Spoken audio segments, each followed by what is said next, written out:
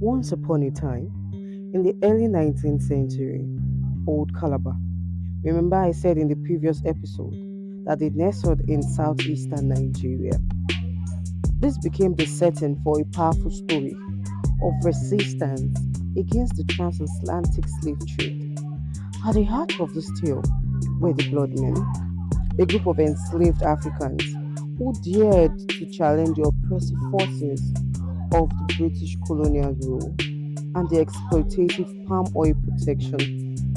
With this, I welcome you to another edition of Asian Talk Tales. With me, your host, Angela Oloa. We will pick up from where we last stopped in our previous episode. Stay tuned, guys.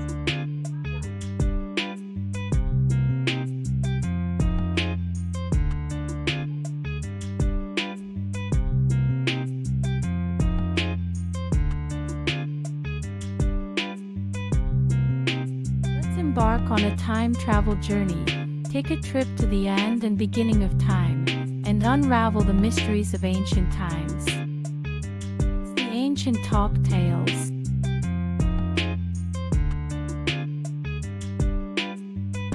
In our previous episode, I briefly took us on a journey on the old Calabar.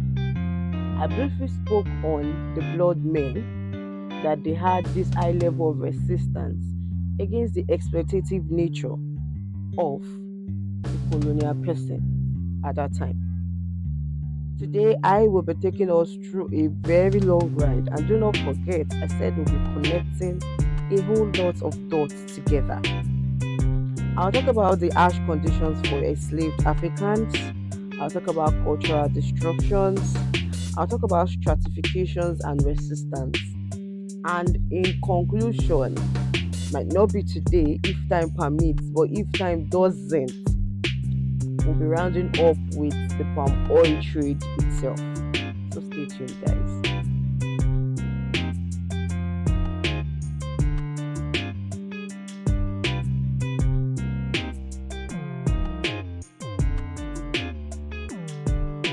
History had its start. The enslaved Africans in Old Calabar faced deplorable conditions and they termed some as brutal punishment. They categorized some under crumbs for sustenance, like very, very stressful labors, amongst others. You see, this kind of labor they used the old Calabar persons for was gruesome. You and I know how stressful, or if you do not know, that's why I'm here.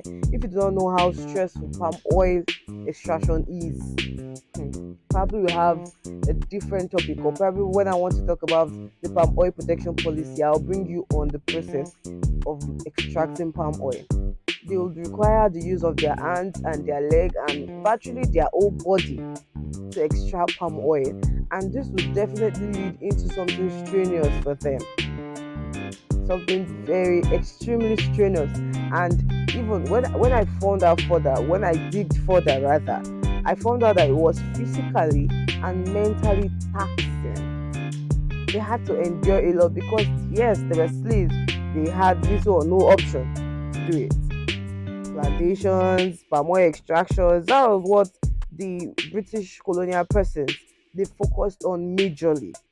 And if that was only it, it would have been good if they had like a better pay, but they were paid in crumbs. While the way slave trading works, directly or indirectly, we are still in that era where the owner of the plantation or the owner of the palm oil will take more gains than you who's toiling day and night to get it done. They endured even while exhausted, and all of this still continued. And it was just so disheartening to find out that what was put out wasn't what was really it. Although I'll say probably just categorized everything under three umbrellas, but they did not say these things that, and it's so succinct for me to put it out that they had inadequate food, poor living conditions, severe physical punishment for any form of resistance. actually resisting, like, oh no, I can't do this, I won't do that. And then they just come about you, who you be, who are you? Why do you think you can't do that? And then they punish you for it. These oppressive circumstances were just a stack of reflection, I would say. They were a stack of reflection of the exploitative nature of we can't even go because I will get so emotional thinking all of this that this is just a stack reflection. This is just a lot that happened in old Calabar.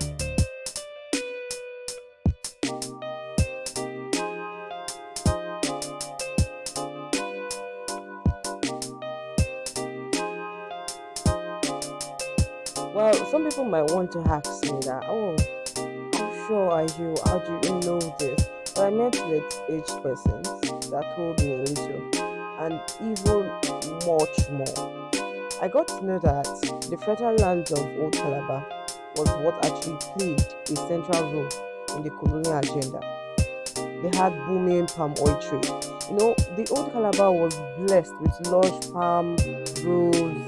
So because of this, their region become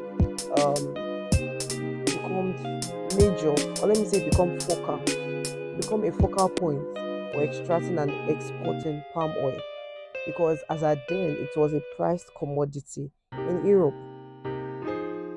And furthermore, when I dug further, I realized that they call palm oil red gold. You see, as a gold, a red one at that. So, because of the availability in Old Calabar, the British colonial administration decided to tighten their grip on that area. They implemented policies, they prioritized their profits over the well being of the local population. And that is what I'm saying, that their well being wasn't catered for. It wasn't in any sense catered for. They forced them, they exploited them, and these are many more. Although they paid them, but they were underpaid. These amongst many others.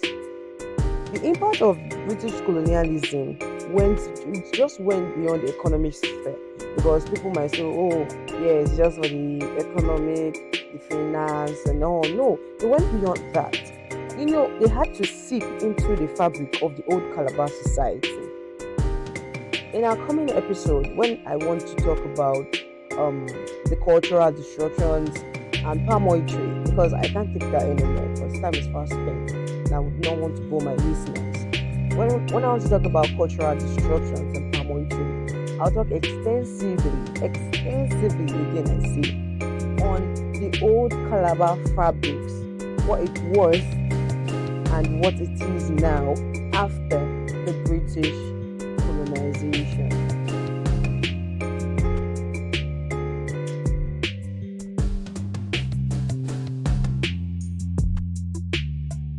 With this, guys, I've come to the end of today's series.